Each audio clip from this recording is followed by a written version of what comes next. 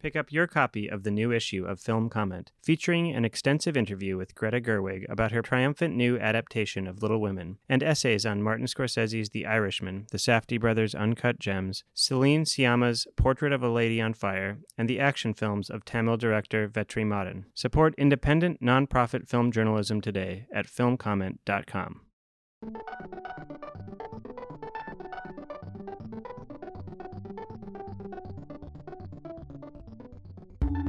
Welcome to the Film Comment podcast. My name is Nicolas Rapold, and I'm the editor-in-chief of Film Comment.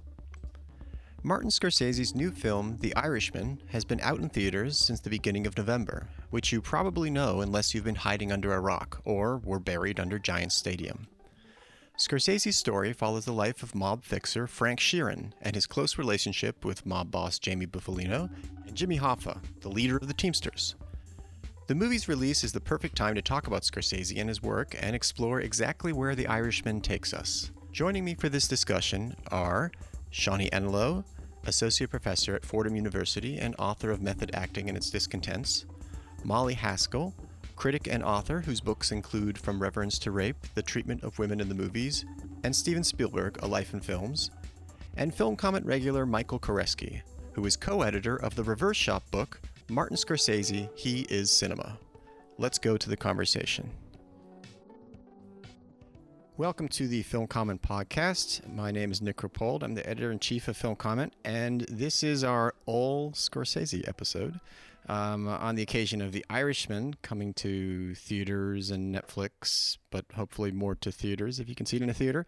And of course, it opened the New York Film Festival this year, and I brought together an all-star lineup to take on the body of work and The Irishman in particular. So we'll go around. We'll start with Molly Haskell, author and critic. Shonni Enelow, author of Method Acting and Its Discontents. And finally, Michael Koresky, film comment contributor.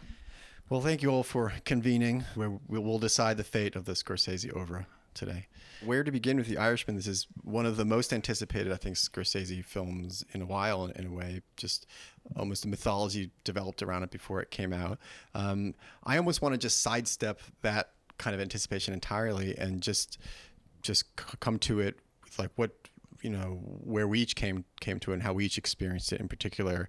I don't know, it's, for me, it was something I immediately just started thinking about death, basically, watching the movie. Just, I don't know if I have to recoup the plot particularly, but maybe there are listeners who haven't seen it or somehow have avoided the media saturation about it. But basically it follows Robert De Niro plays a truck driver who becomes some member of the Teamsters and then gets involved with the mob, and especially becomes involved with a character played by Joe Pesci, Russell Bufalino. Yeah, Bufalino. Very well prepared. Russell Bufalino. I'm terrible at names. But then also he gets introduced to the head of the Teamsters, Jimmy Hoffa, played by Al Pacino. And so he has this kind of serving two masters kind of dynamic after a while. And this movie takes place over decades. I guess you could say from the 40s to the 2000s, I want to say, basically, because it starts, not a lot, but it doesn't start, but it dates back to his being in the army and basically being very good at killing people in the army, and going on from there. And that's why there's all the stuff with the CGI or makeup. And we have an interesting interview with the cinematographer talking about that process. But the sum effect of it for me was just, overwhelming feeling of just the diminishment over the ages and futility and death. But I began to fear I was being too pessimistic as well. But was that other people's experience? Mine was just like oppressively that just entering a long dark tunnel and at the end you just hit a wall. Well, that's interesting. I was of course looking forward to it, but I was not expecting to love it somehow. I mean, I'm not, as much as I admire Scorsese and even love some of his films, I'm just not hardcore. Mm-hmm. And I thought, haven't we been there? But I thought, where we've been before. Al Pacino, I mean, I saw him in The Indian Wants the Bronx in 1968 at the Astor Place Theater. So I had watched him, and I thought, maybe enough already. And then the fact that he's going to be technically rejuvenated, he could go on forever. I don't know. I wasn't looking. Right. But I loved it. And I loved the sort of elegiac mood. It's a completely different kind of tempo from any of his other films, which are all sort of youthful, and well, not all. Raging Bull isn't, but I mean, the gangster films have this kind of buoyancy, this kind of, there's no tomorrow, larky, and there is a tomorrow. It is mortality hanging over it, and the violence is discreet. It's not just erupting all the time. And the two main incidents of violence, when he shoots a prisoner of war in Italy, the German prisoner of war in Italy, and when he beats up this grocer who has offended his daughter, are just so powerful that they kind of create this sort of dark leitmotif through the whole film. I mean, they just resonate through the whole film. And you feel the moral consequences of violence here, I think. I mean, I think you felt that the daughter was kind of put there as a conscience, but I really felt what he had lost. I mean, I think he can't change. Well, we'll get into the De Niro characters in here and in other films. He's one of these people that can't change. There's no hope of atonement, a confession, or redemption, but the consequences are he's lost a daughter. Yeah, I mean, I think what I found so interesting and curious and compelling about the film is that it's a film that seemed simultaneously to acknowledge and mourn the death of a genre, and also the death of, not just the genre of the mob movie, but also everything that went along with it. And the piece of that I'm most interested in is the acting style that, associated with those actors, that is so associated with the 70s and with Scorsese. So it seemed simultaneously to want to acknowledge and to mourn that death, but also to refute or deny it. I mean, and that's sort of how I read the CGI, the weird de-aging thing, right. Which is again both an acknowledgement of the impossibility of recovering the young De Niro, but also this bizarre kind of melancholic technological denial of that impossibility. And the whole film to me seemed like that. Like it was, on the one hand, acknowledging that the modes of subjectivity that genre of film I think puts forward are not possible anymore, but also to represent them to us through these performances, which are in a way resuscitating it. So I guess I found that ambivalence really bizarre and moving and hard to wrap my mind around. Yeah, I mean, it is weird how the CGI makes you think more about their bodies in a way, and more about the passing of the body ultimately. I don't know. I also there's something about it also. Just it seems like Scorsese's just interest in applying the latest thing in a way and experimenting and seeing what happens, where it goes. So consequently, weirdly, I did think of Hugo very briefly. But until Hugo and this movie, I never thought of Scorsese that way necessarily, of being like a Spielberg type, right? He's always up with the latest technology. So that's what was so surprising about this when I first heard about it, that he was doing it at all. I think we all kind of made fun of it for a long time. Seeing it and experiencing it is a whole other thing. I agree. It's like there's an impossibility to it, which becomes the compelling thing about it, actually. I mean, Robert De Niro's body and demeanor and way of talking are really, really not a 35-year-old. Right. And I think that that's okay because it creates this really uncanny effect.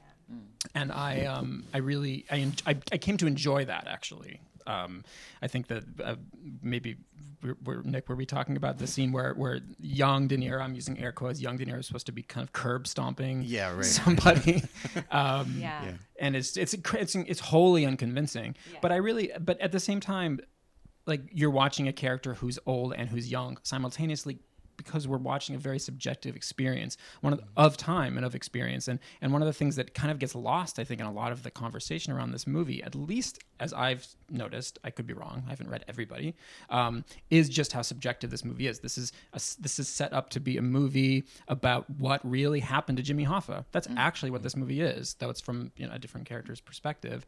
And it's wholly unreliable. We talk about unreliable narrators, but this is based on a memoir that I guess was related to another writer of what really happened, this mystery that's unsolvable. And most people say this did not happen. This is completely fabricated. So we're watching a film that's knowingly about a completely subjective experience. So it makes perfect sense to me that you'd be looking at these kind of like neither here nor there faces and bodies, because everything in the memory is like that. Right. When you think back, like I think back upon my father, I think of him as young, I think of him as old, I think of him as healthy, I think of him as sick. And that's our experience of memory. So it made perfect sense to me. Yeah. Yeah, no, there is an uncanniness there that it acknowledges in a way, and also that it's him looking back at himself. So yeah, he's always like superimposing himself in a way, his present self on his past selves when he's thinking. Well, even about the present self is too old. It looks too old. So I mean, it's not done digitally; it's done with makeup. But he looks too old. So in that sense, he's almost like a ghost looking back at his life. Yeah. I mean, I'm wondering, is Scorsese dealing with death in a different way in this film than in other movies, or with aging or mortality? Molly, you were talking about how it has a real sense of the morality and the consequences of what you're doing. Do you think, how has that changed from his previous films here? Well, I think he's never glamorizing or celebrating the mob. That's not the thing. But there is this sense of what I was just saying, the larkiness, the ebullience, the buoyancy of it, the fun of it, until it isn't fun anymore. Here, there's not much fun at all. And yet, I mean, I think, for instance, when he does kill that whole line, that, of course, when he says that they made us do it, we took our orders and you carry out the orders. And, of course, you realize that being in the mob is like being in the army, but with perks, it's the same. And the whole idea of getting your order, I don't know, it sort of, to me, clarifies these relationships in the mob in a way that makes you sort of come to terms with them in a way that maybe you hadn't before. And this idea of being in a place where it's like any kind of cult or a tribe, of being in a place where, except for the brains at the tops, you're just taking orders and you're fulfilling orders and you don't have to think. And it's one of the reasons I think you don't have sort of character arcs in his movies. They're stuck in their pathology, really, in a way. And I think you see that here. Yeah. I mean, and one of the things I think that makes it so horrifying when he kills the guy is not that it's against the Geneva Convention and all that. He's gotten the orders to do it, but that he's making jokes. I'm making a joke about them digging their own graves. It's just chilling. Yeah. The point about no character arcs is so perfect, because I was thinking the same thing while I was rewatching Casino, a film that I've seen many times, so rewatching it was not painful. But that movie is 3 straight on hours of people being the same, constantly, furiously, angrily, insanely, and just caught in these. It's like life is this kind of perpetual motion where no one learns a thing, and people get. And caught they up keep in the reenacting these rituals, the same ritual, except when they're doing a hit job, they keep reenacting this ritual of asserting or reasserting their place in the pecking order, and being oversensitive to an insult, almost looking for an insult so they can start brawling. Right. Right. Yeah. But at the same time, being caught up in the minutia of their own relationships, thinking that they actually have some sort of agency over them through these like false romantic or friendship relationships, right? The Irishman is a love triangle movie. Yeah. Yes. Casino is a love triangle movie. Except that The Irishman, it happens to be purely homosocial. It's kind of it's really interesting, actually. Well, they're all love. I mean, they were guy love stories, really. I mean, they're not. I mean, the violence is the set. I mean, I guess this is one of the reasons I was slow coming to admire Scorsese, because he did this essay recently, as you've all read it, about attacking the superhero Marvel movies and how they weren't his idea of cinema. But in a way, his movies, they were cinema certainly, but they weren't what I had come to love in cinema, stories about men and women. I mean, he doesn't do women, and he doesn't do adult relationships. I mean, he does a lot of things that are magnificent. And I started thinking about maybe the whole attraction of getting of joining the mob is that you can bypass the whole sex and guilt thing. And really, the violence is the sex. It's the sublimation of the sex, I think. That it's a discharge. That's what it's like to me. I don't know. Yeah, I mean, this is so interesting to me. I've been thinking about it. As I mentioned before the podcast, I've been totally obsessed with Andrea Long Chu's book Females. Where she makes the argument that everyone is female because no one is the subject of their own desire. And so I keep thinking about this in terms of Scorsese and in terms of, the idea that Scorsese doesn't represent women, because every man in his movies is a failed man.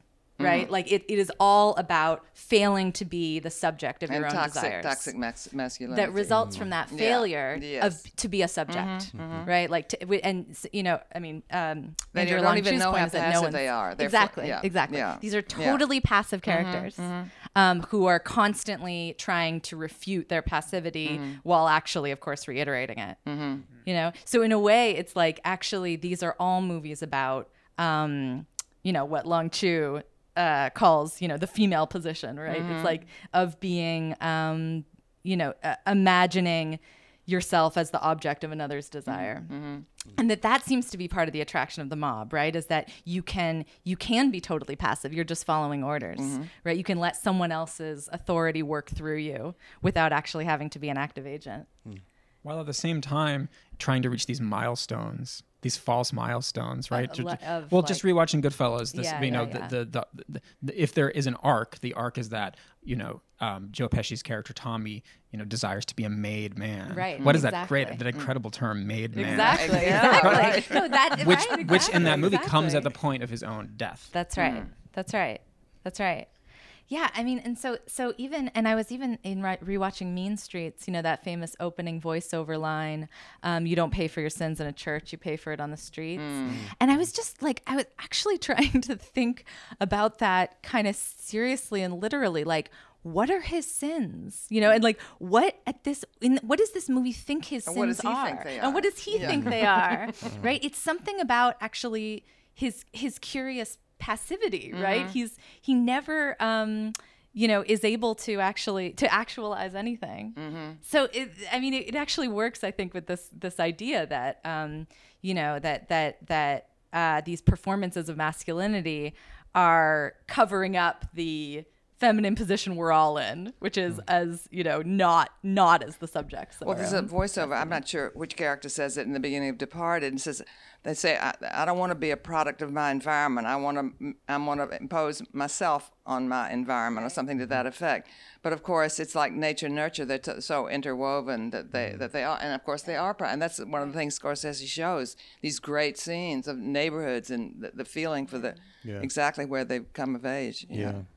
One thing that's interesting to me also about The Irishman is how, we're talking about, your place in society, your place in a tribe, and passivity versus active position. But it's interesting, how does that work in terms of like the working class figure that the De Niro character is, kind of, it's almost, because he's a trucker, so and the movie is almost partly about a lost history of being able to be that and be a respected man, or have your masculinity be respected, without having to be the leader or the hero necessarily. He's passive in the sense that he follows orders, but he's still, he's a man by the standards of the age. I don't know, how does that work into it, the sense of the work? Because that's something that really struck me about it, is that a lot of this, if he wasn't killing people, that's essentially where he slots in. He's a Teamster. I mean it just seems kind of like the central irony of the film, and probably the whole Scorsese project to a certain extent. Though I'd hate boiling his filmography down to a couple of things, because it really is. There's so much going on in so many different films, but his movies, I think it ties back into what we've been saying about kind of passiveness and just never actually advancing anywhere, right? I mean, that's kind of, in a way, the working class thing, right? That you work and you work and you work, and you never actually advance because you're kind of set in your place class-wise. And so, like, it's funny that this movie is actually about Hoffa, you know, someone who actually tried to put definitions in that and change things, but through his own, like, you know, any means to an end way of doing things. I don't know. It still feels like stasis to me. It feels like it's all part of the same point. Yeah. Yeah. Well, all those scenes where you see the Teamsters, you know, cheering for Hoffa, right? I mean, which are all about, you know, he's going to, he'll be a man for us, right? He'll fight the battles that we can't fight. I mean, I actually felt like that was, you know, another sort of recognition of these projections of impotence and failure onto like a figure who could, you know, who could be the agent. And so, you know, I think that's, yeah, it's the you know, the pathos of that character is that, of course, he's, you know, he's ultimately not the agent of, you know, his own, you know, he can't act as the representative, in the way that they imagine that he could. You know, he can't be the hero who, will put them above anything else because he's also beholden to another. So again, it's like there's no, you know, there's sort of this fantasy that somebody could. Well, he's like the wife to both of those characters. Yeah, exactly. He's first the wife to Pesci, who's fantastic, I think, in this. Yeah. And I mean, he immediately recognizes him as a boss. Yeah. And he's looking for a boss. He's looking for someone to tell him what to do, and he finds him. And then all of a sudden, he's also got a second boss, which is Hoffa. And I think we should mention, I think the structure is wonderful. I think the way he goes back and forth in time, you always know where you are. Yeah. And he brings in so much of that history. And it's also a kind of, it's not nostalgia exactly, but it is a little bit for those of us who lived through that time. And nobody young knows what it was like. And this is what it was like. And this is what the music, you know, of course, the music, as always, is wonderful. And the whole history of JFK and the stuffing of the ballots in Chicago and how that played out is just brilliant. But I mean, there's a scene with him and Pacino in bed together, just like in Mean Streets. I think he and Harvey Keitel are in bed together. You know, this is, and then he betrays him. It's a sort of Christian kind of portrayal. It's a love story. But you can just feel it all. All the things we're talking about are so felt in the weight of De Niro's body and performance style. I mean, I know that's something that that you know we should talk about just like the actors and their different styles. I know, Shonni, you were saying something earlier about that, but I mean, it really feels like you know, they're functioning on different planes. I guess like they're kind of in the same space, but they're also kind of floating around each other at the same time. I think it's really just De Niro's. I think De Niro's, you know, brilliant in the film, but it's definitely that like passive. It works perfectly for this character, but it's the thing that he's been doing for a while now. Very kind of like, is he there? Is he not there? Passive performance that I find compelling. Well, it's interesting that with all that, this is 3 hours and a half, that Marty didn't have time to sort of spell out the transition from one wife to another.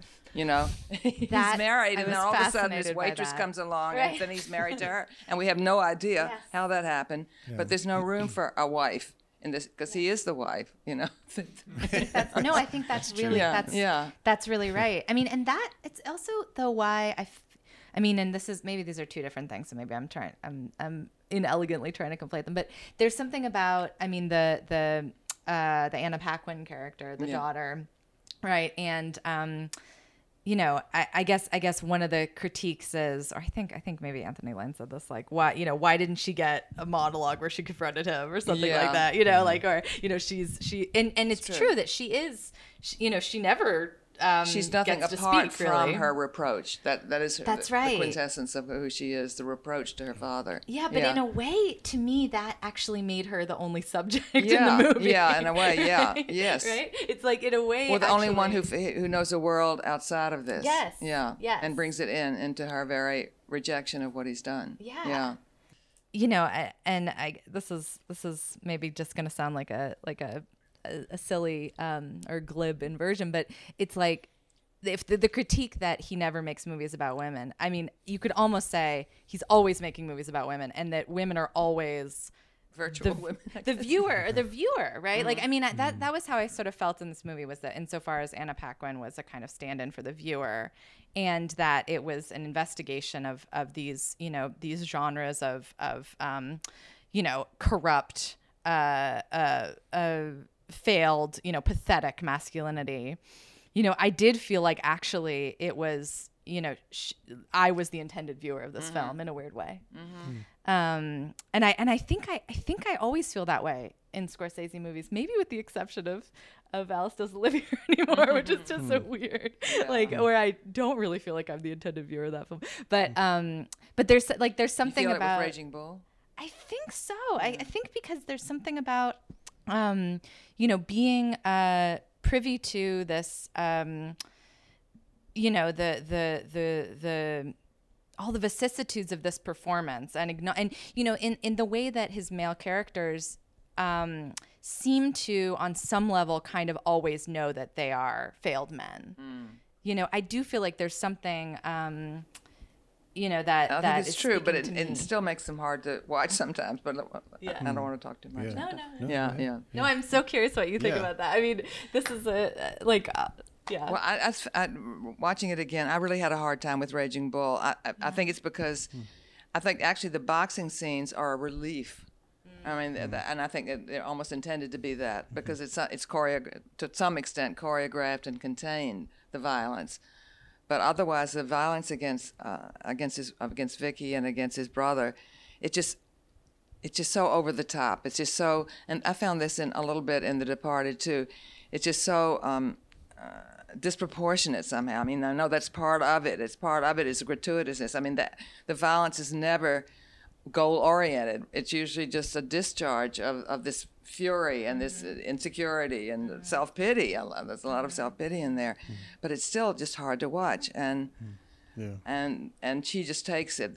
I mean, anyway. Yeah. Well, it's interesting just talking about that. I mean, talking about the violence as almost like a mode of emotion, really, basically. And so thinking about that in The Irishman, his hits are kind of very repressed anyway, because he walks up, shoots, and goes on. It's like he's not, neither he nor the camera really lingers on those murders. And it's not, I never saw it as like this ostentatious thing of like, we're going to downplay the violence and make it very cold. It really felt like it was connected to how he was emotionally. The professionalism too. And the professionalism too. Yeah. It's interesting. I've been thinking about theatricality in Scorsese a lot, going back and watching films, and how it compares to The Irishman, which, not a few people have made the observation that it's more subdued than his other films. It's not as showy in camera style or editing. It tells the story a little more straightforward. There's more shot, reverse shot. It does. I would say the most gripping scene in the film is just this kind of early morning Howard Johnson's conversation between Joe Pesci and De Niro, which is truly amazing. So there's a little less. I don't mean this to denigrate, but less like showboating theatrics. Yes. And so that made me go back and think, which I love, that made me go back and think about those theatrics and what exactly they are. I mean, and why they are. And Raging Bull is a great example. I mean, and he said this before, as he was, Powell and Pressburger were such influences on him, but the boxing scenes, you say they're relief, they're like the musical numbers. But the fights are also, they're theatrical. They go on too long. I mean, New York, obviously a movie about theatrics. We should talk about that, about theatrics, but not just in the amazing final half hour where Liza Minnelli finally gets to become Liza Minnelli or becomes Judy Garland and Liza Minnelli, but also throughout, because every fight scene that they have goes on just too long, and it becomes almost about the performance, right? It becomes this like endless. Well, also, don't you think he wants to make you uncomfortable? He's like Cassavetes in a way. They want to make you uncomfortable. They want to make you squirm. That's part of the aesthetic, I think. Yeah, totally. And what I think those things are totally related, right? It's like in both cases, these are, they remind me of actors' scene studies, right? Or improv, or, an improv that, where the goal is to take it as far as it'll go, to go, you go on as long as you can, right? It continues, and it becomes sort of about actually, it is an acting exercise in the sense that you're seeing, how far a conflict could take two people, two actors.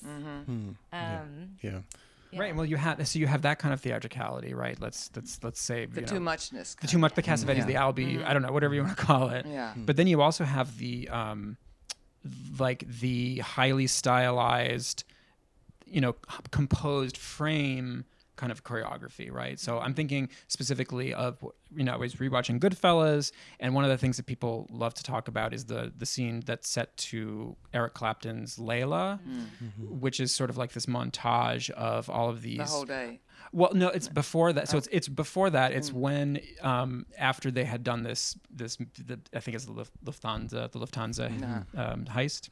It's kind of like tying up loose ends for a lot of the people who kind of said too much or bought too many things or had to be silenced. And so it's a montage of all these people who've been killed. But it starts with like that, that kind of piano hit on the outro for Layla as the camera rises and you see the husband and wife. One of the people who murdered the husband and wife in the car, their bodies kind of displayed as though these like storefront mannequins, and the camera kind of glides up perfectly choreographed to the music. And this kind of thing is also very, very Scorsese, right? Where this kind of pageantry of violence is there for our kind of horror and delectation. And of course it makes people very uncomfortable, but it also, there's something very pleasing about it. And so that's something that I've just been trying to kind of also think about where that comes from. I'm sure there have been people talking about how it's based on some sort of like, guilt from Catholic ritual or something. I don't know, but it really has like an almost Catholic religious camp, quality. Right? Catholic camp, which the displayed mutilated body of Christ being so central to Catholic iconography for, reasons that a lot of people describe as explicitly erotic. Well, I wonder if it's displaced onto these things because like when he actually made the movie about Christ, it's probably one of his more like realistic films. It has like a more realistic, gritty atmosphere. Yeah. Well, it's funny. I was also just thinking about the kind of, I don't know, devilish or satanic kind of energy that comes out of his use of music and the way he seems to like feel and perceive like rock and blues. It's as if I always feel it as this kind of like devilish energy that he wants to, I don't know, that's something he almost maybe enjoys a little somehow when that kicks into a movie. And that's why the blues or kind of riff that goes throughout The Irishman is so interesting to me, because it's one that's just relentless, monotonous, and by the end it's for a while it seems kind of like there's a grin behind it. By the end it just feels like it's scraping the bottom. That kind of like, it's true. You know what I mean? And in most of the films, the violence is that's the aria. I mean, they're of course very operatic, and includes opera in the scores, but the violence are the arias often. But here, you don't have that. You don't have that same thing. Expressive. I've forgotten what I was going to say. They don't turn into like these little, I don't know, showboating kind of. I know. I was thinking of the thing when he finally goes, I think the whole scenes when he goes to kill Hoffa are just fantastic, because you just go minute by minute in those. I mean, that's really prolonged, and you don't quite know who you're with and why you're going back and all of this, and yet somehow it works completely, I think. I'm not even sure I can figure out why, but I think that's a great sequence. Yeah, I agree. That sequence is just hypnotic, and there's almost a riddling quality to it. That whole conversation about the fish, which is just kind of tantalizing. What is going? For a second, I thought, is this about the sleeps with the fishes thing at one point? Is that going to decode this? But after a while, it just seems like this just really means nothing. I don't know. I think it throws you off the scent. As it does. That's right. That's right. It's a diversion. Yeah. Pick up your copy of the new issue of Film Comment, featuring an extensive interview with Greta Gerwig about her triumphant new adaptation of Little Women, and essays on Martin Scorsese's The Irishman, the Safdie brothers' Uncut Gems, Celine Sciamma's Portrait of a Lady on Fire, and the action films of Tamil director Vetri Madan, plus Rossellini's history films, streaming Adam Sandler, composer Fatima Al-Qadiri on Atlantics, and much more. Support independent, nonprofit film journalism today at filmcomment.com. What I was thinking about as I was watching it was a lot throughout the film. I was thinking about, why does this genre and these actors and this particular style of performance, which, as shorthand I'll call method acting, why do they work so well together, and why do they seem to be to be totally anachronistic in 2019? Like, why do they seem so out of our moment? And I kept coming back to this idea that that the key is that this is the genre in which subtext, like, I don't know if I want to say subtext makes sense, or subtext is this is the genre where you always have narratively driven subtext. Maybe I'll put it that way. Like in a mafia movie, they're always not saying the thing that they're saying, and so the subtext is like every scene has subtext that is very, there's a very clear division. I'm not being very articulate right now, but there's a very clear division between text and subtext in each, in each scene. And that is just not something that I think you see in movies now. I don't think people believe in subtext in the same way.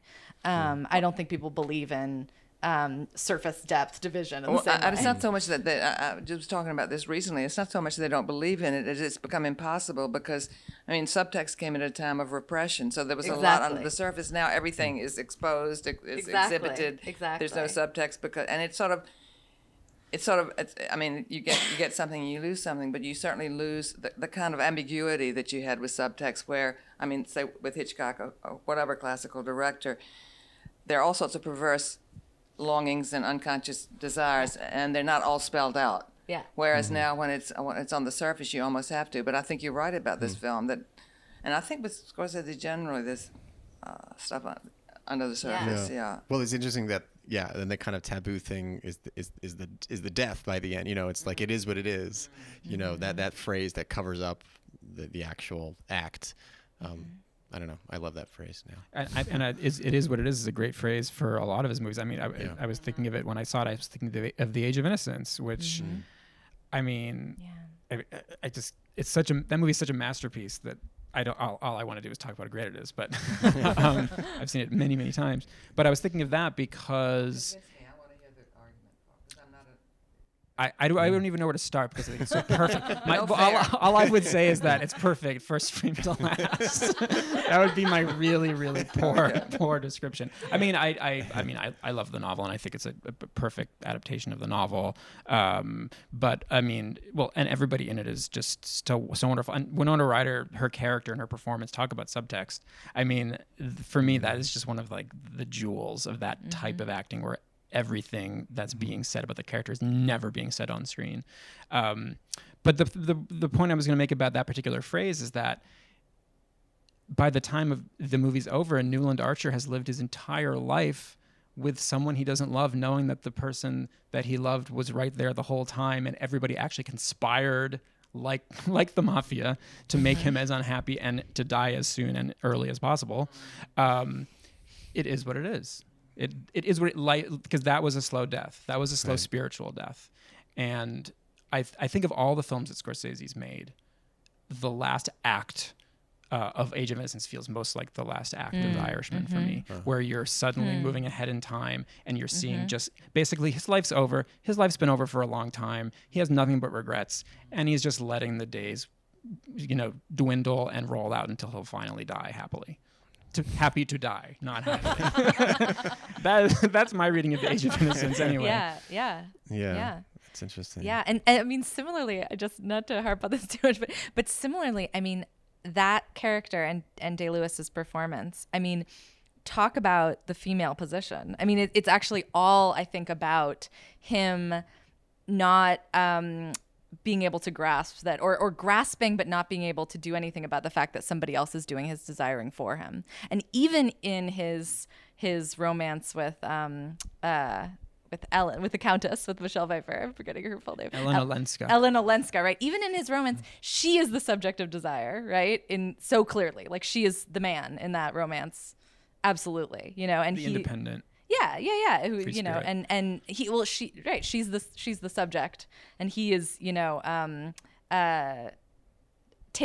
drawn to her subjectivity. And I think, we were talking about the arbitrary rules that we put on life and arbitrary milestones. That movie has the all-time greatest, which is if she'll only turn around at the lighthouse, then everything will be solved. And it's completely arbitrary that he puts these rules on his life. I find that terrifying. I find that completely terrifying. Yeah. Yeah. Or superstition, which is another characteristic of tribal behavior. You know, I mean, you're locked into these beliefs that you inherited, and you don't choose for yourself. You just yeah. That makes me think of how in The Irishman they always refer to like what do they call like the old ones, or what do they call them, the elders, they're like. Oh yeah. There's what some do word. they call them? I don't know. It makes them sound like they're spirits or something, like the old timers. I think, right? Old-timers? So they just refer to them generically, the leaders, as the old timers. And that's in Casino too. I was realizing, right? Casino, the old East Coast mobsters are referred to by this kind of bizarre allegorical name. Yeah. Yeah, and you just like see them under a light, like this strange halo of light. Yes. Yes. Actually, speaking of light. There's something about The Irishman.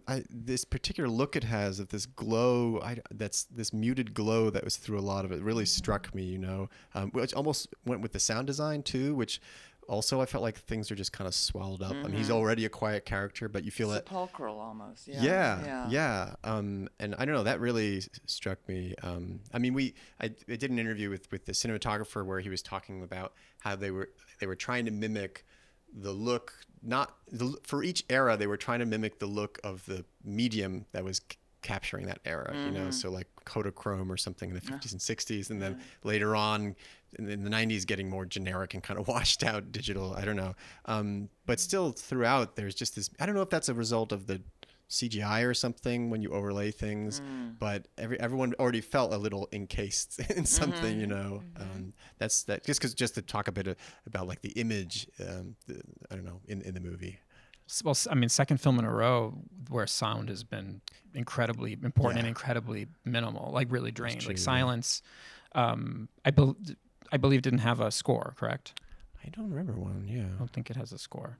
And there are certain sounds of nature that are heightened at certain times, but generally it's in very closed spaces with very quiet conversations. Yeah. And I remember seeing in the theater and at home having to kind of like lean into the television to try to hear exactly what was being said. The Irishman had a similar, kind of shadowy, closed feel to it. Yeah. I mean, I guess I'm just thinking more about this. I mean, this idea about repression, which just strikes me as exactly right, that in an age now where everything is text, in fact, everything unspoken is being spoken. I mean, in all arenas. And in fact, there's a kind of like injunction to speak everything. You know, we're sort of being forced to speak coerced into speaking everything all the time. Like what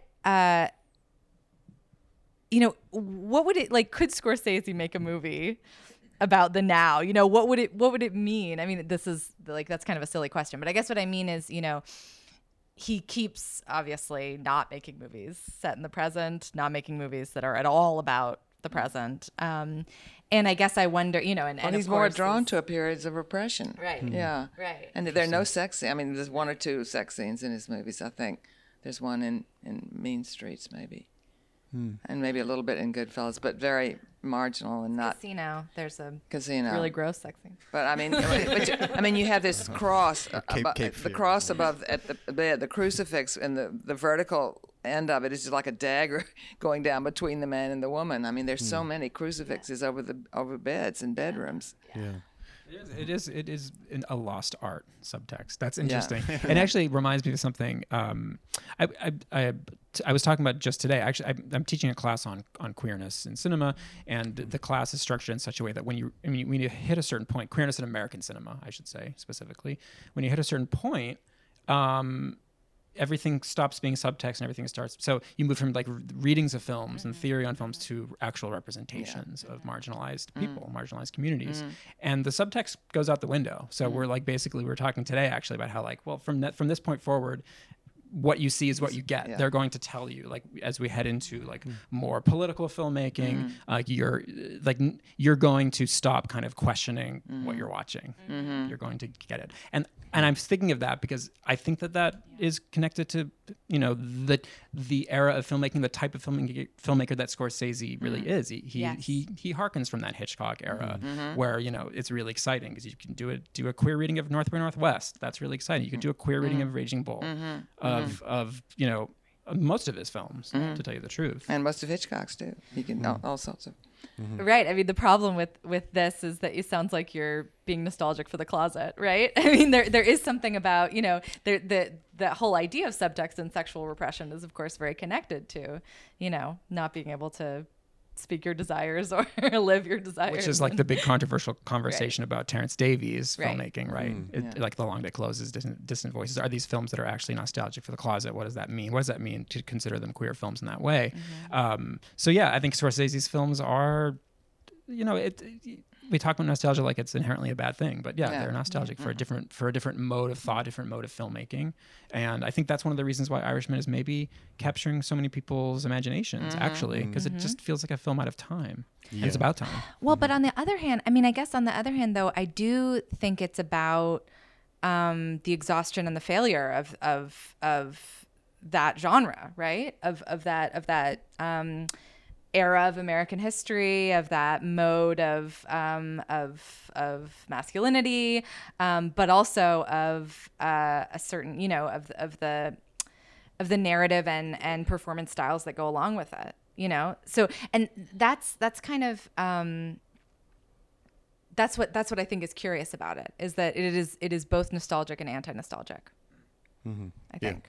Yeah. Well, I mean, certainly it does feel like it's consuming itself almost as it's happening, And isn't that kind of just this? Maybe we're coming to a closer to an answer of what the Scorsese thing is. I think that is it, right? Because we have these conversations constantly. Like, is Goodfellas glorifying violence? Is The Wolf of Wall Street glorifying its main character? These movies, they're constantly ambivalent. Yes. They're constantly one thing and then the other. I mean, Wolf of Wall Street, you're following this heinous, hideous, horrible person. You're trapped with him for hours and hours, and people are still wondering, how am I supposed to feel? Well, when he punches his wife in the stomach, you know how you're supposed to feel. I mean, at a certain point, Scorsese is going to like pull back the curtain just a little bit and say, what you're watching is very troubling.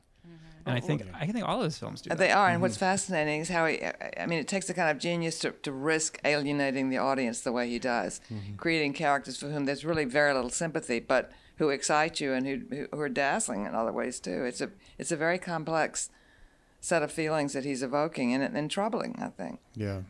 I mean, and the role of just comedy in that. I mean, that. Yes, the dark humor. We haven't mentioned that. Yeah, I mean, by way of Wolf of Wall Street, just being like this grotesque satirical thing, but like, I mean, Sheila O'Malley just wrote a great column about being with an audience that was just hanging on every word and laughing at one scene after another.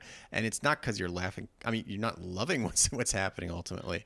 And The Irishman is interesting. That's one thing that did kind of unnerve me about The Irishman is that it's so funny. I mean, he's like as usual, but it's also layered with how used to we are mafia kind of cliches and stuff. It's like, it's familiar. So the joke is the understatement about how people are talking about things. So the whole subtext text thing also becomes a vehicle for like one-liners half the time, because it's like, oh, we know what they mean. So it's funny that they're understating it. But well, now, I mean, like on MSNBC and the news channels, when they're talking about the Trump administration, they're constantly referring to Godfather and Goodfellas. Oh, they talked about how the administration is like the end of Goodfellas, where everybody's turning on each other, and they use gangster lingo like Bagman and all that's stuff. True. Yeah. So, I mean, it's become a kind of reference. They've become a reference point for the so-called real world, the political world. Yeah. I think people's relationship to Trump, a lot of people in this country, their relationship to Trump is very similar to their relationship to Tony Soprano. Yeah, I really do. I mean, but isn't he just so funny? Yeah, right. Oh, but he just seems like someone you could like larger than with. Life, Right. Yeah. That's but true. It's interesting. I mean, I don't know if any of you watched Succession, the series Succession, but that's a story in which every character is uniformly repellent and loathsome, each in a different way. And I mean, I can't binge watch. I have to go take a bath after I watch an episode, and then wait a while and come back. And yet I can't. But I mean, these are the mobsters now, the Murdoch type people and the corporate people. That's where. Yeah. No, that's a show I actually can't watch. You find it. It just infuriates me, and but also I think that's partly a result of like I'm already seeing it in the news. This kind of interaction. Yeah, this I know. family. That's it's why it's so disturbing. Yeah. But I guess I should be able to. No. And nobody has. It's okay to step away. You're not to back away slowly. Well, I'm curious. Are there any other kind of connections with past Scorsese stuff? Like I maybe because of something about the De Niro character, as ordinary as he is and as familiar he is, it still struck me as very kind of some pathological about him. So I ended up thinking about Taxi Driver when I was watching it. Well, I think this is what we have to. De Niro is like 20 shades of disturbed personality disorder, and they're different variants, but they're always that. And one of the characteristics is you never change when you have one of these disorders, and the other is that you're not aware that you have it. So but they're how different. Within this context of pathology, how different they are, and how different the shadings are. Yeah.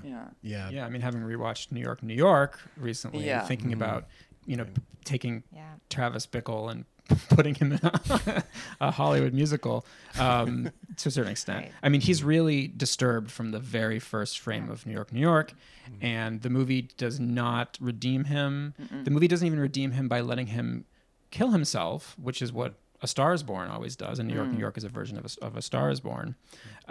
He does get a little slicker as time goes on. He does have that scene with his son. I do feel like that's the ending is whom he abandoned. The abandoned son. Yeah. And that the moment with her, it reminded me, watching it again, reminded me a little bit of Marriage Story, where the moment they're breaking up is the moment where they love each other the most in some way. It's just that sort of paradox.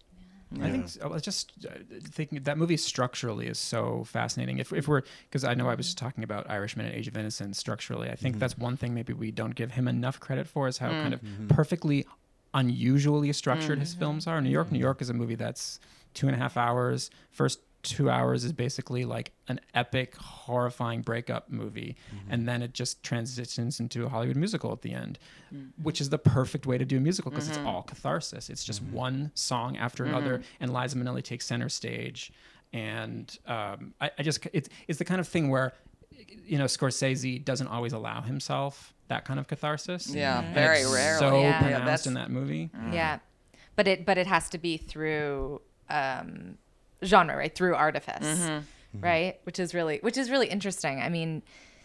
Even though he's associated with and I think for good reasons, like the second generation method actors, De Niro obviously is the main one.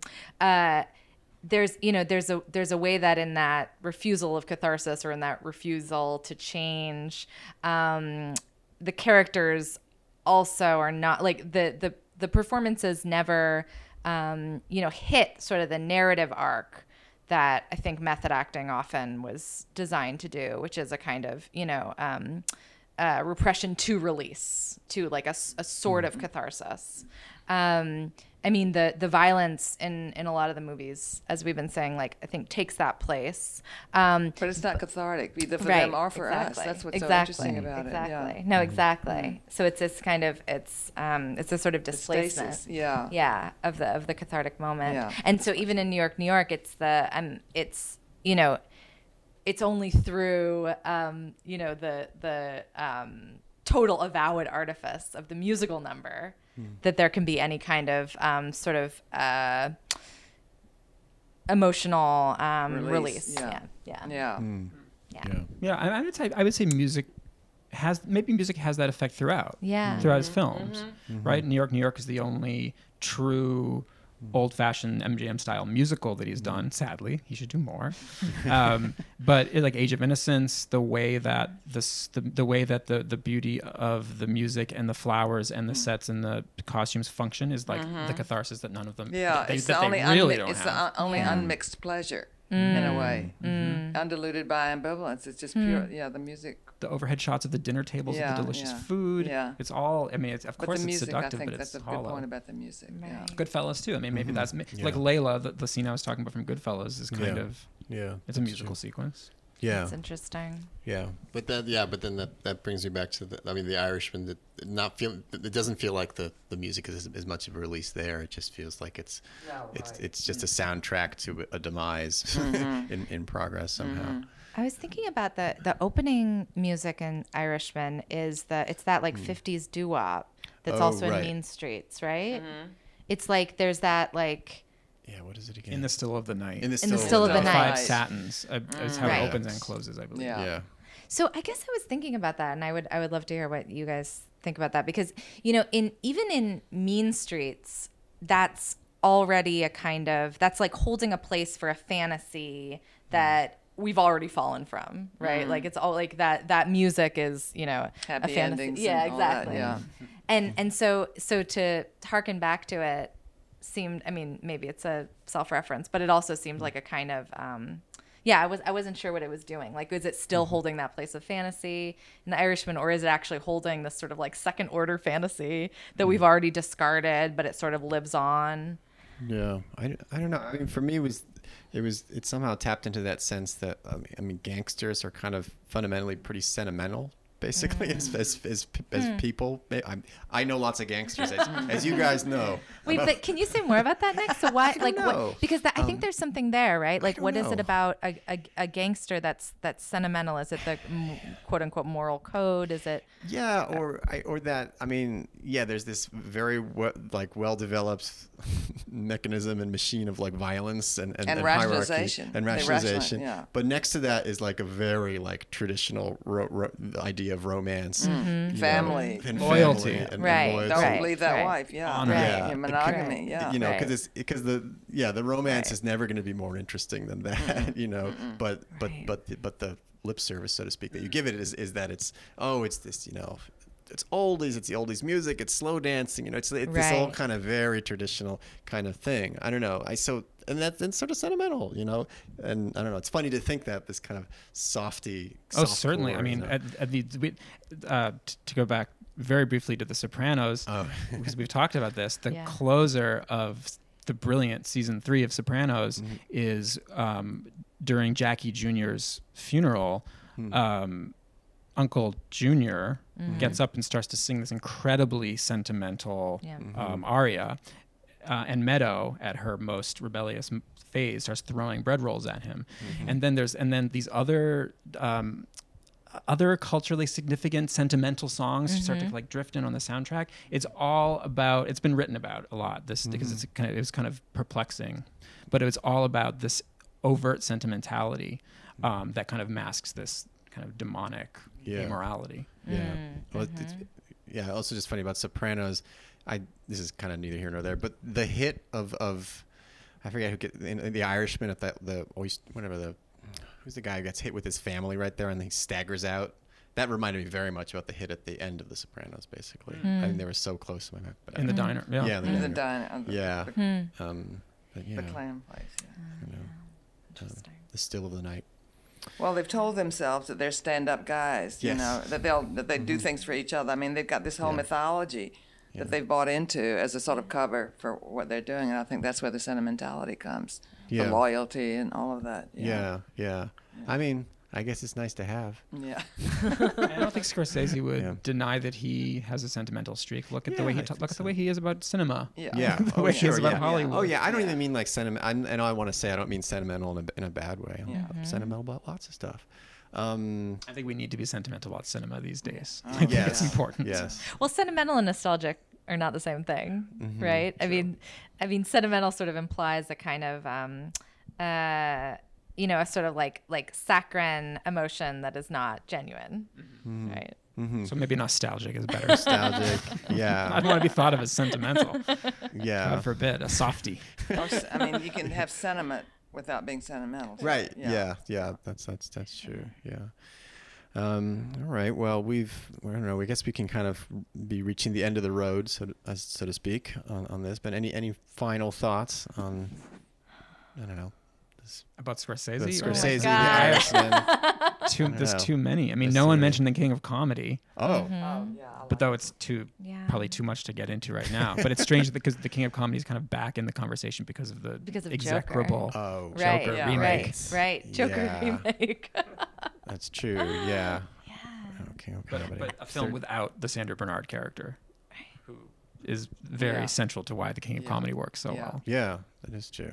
Good point. Yeah. I mean, I am interested in this. Why we have these movies right now. Irishman being one, Joker weirdly being another, and Marriage Story being a third, that seem to me like these kind of weird 21st century remakes of 70s movies, right? Like why we're interested in that terrain and maybe also in like marking our distance from that terrain right at this moment. Yeah. It's true, which also happens to like dovetail with just like American history somehow too. I feel like, I mean, with the Irishman kind of doubling about like the death of a certain like, I don't know, working class identity or like power of the unions. I don't know. It's always seemed to me like if you wrote the story of Hoffa as a fiction, it would be regarded as overwritten. He's symbolic. He disappeared. No one knows what happened to him. But yeah, I don't know. That is true. For some reason, also, I'll just mention it at the end here. I keep thinking of the Safdie brothers a little bit and their movies. Molly, when you were saying about the too muchness as a style that Cassavetes, Scorsese, and when I think about who is the person, and Shonni, you were saying who's making now movie, somehow they come to mind a little bit as like. I don't want to double them like successors. Their films are also referencing 70s American cinema. And at the same time, they kind of tie it all together somehow. I don't know. I mean, I feel like it. Sometimes in the news these days, there is this like kind of creepy nostalgia for Watergate, right? It's like there is this kind of like, oh yeah, that was really bad, but look at how but at least there was still there were only 3 networks. People got their news from one place. I mean, we actually are like nostalgic. Like there's like a longing for like Nixon. Simplification. The systematic lowering of standards. Well, also at that point, that's interesting to think about too, because at that point, if we're talking about 70s American cinema, the thing that unites them in any book about the 70s cinema is that they're about failure, and we're talking about The Irishman as a film about failure. So it does feel unusually close to that method of filmmaking, right? Yeah. But it's almost like we're craving failure. Like we're sort of craving the clarity of like the fallen ideal, right? Like that actually feels like a moral stance that we can understand and get behind. Whereas like where we are now is we're not, we can't even understand ourselves as fallen from a center that we've like stopped believing in. Yeah. Well, it's interesting to think about the movies that are actually kind of capturing people's imaginations this year. The Irishman, Marriage Story, Joker is kind of hedges its bets, but Uncut Gems, for sure. Yeah. Parasite, of course. These are movies that are speaking to people on a certain level because they just feel like there's nowhere to go. Yeah, we all have a boot on our neck. My God, are we gonna end there? I guess so. All right, okay. So we'll sleep now with the boot on our neck. But thank all of you for a wonderful podcast. Thank you, Nick. You've been listening to the Film Comment Podcast with music by Greg Einge. You can subscribe to this podcast on iTunes, Google Play, or Stitcher. Film Comment is a bi-monthly magazine published by Film at Lincoln Center. Since 1962, Film Comment has featured in-depth features, critical analysis, and feature coverage of mainstream, art house, and avant-garde filmmaking from around the world. Visit us online at filmcomment.com to purchase a print or digital subscription to Film Comment. Or check out our app, available on Android, iOS, or Kindle.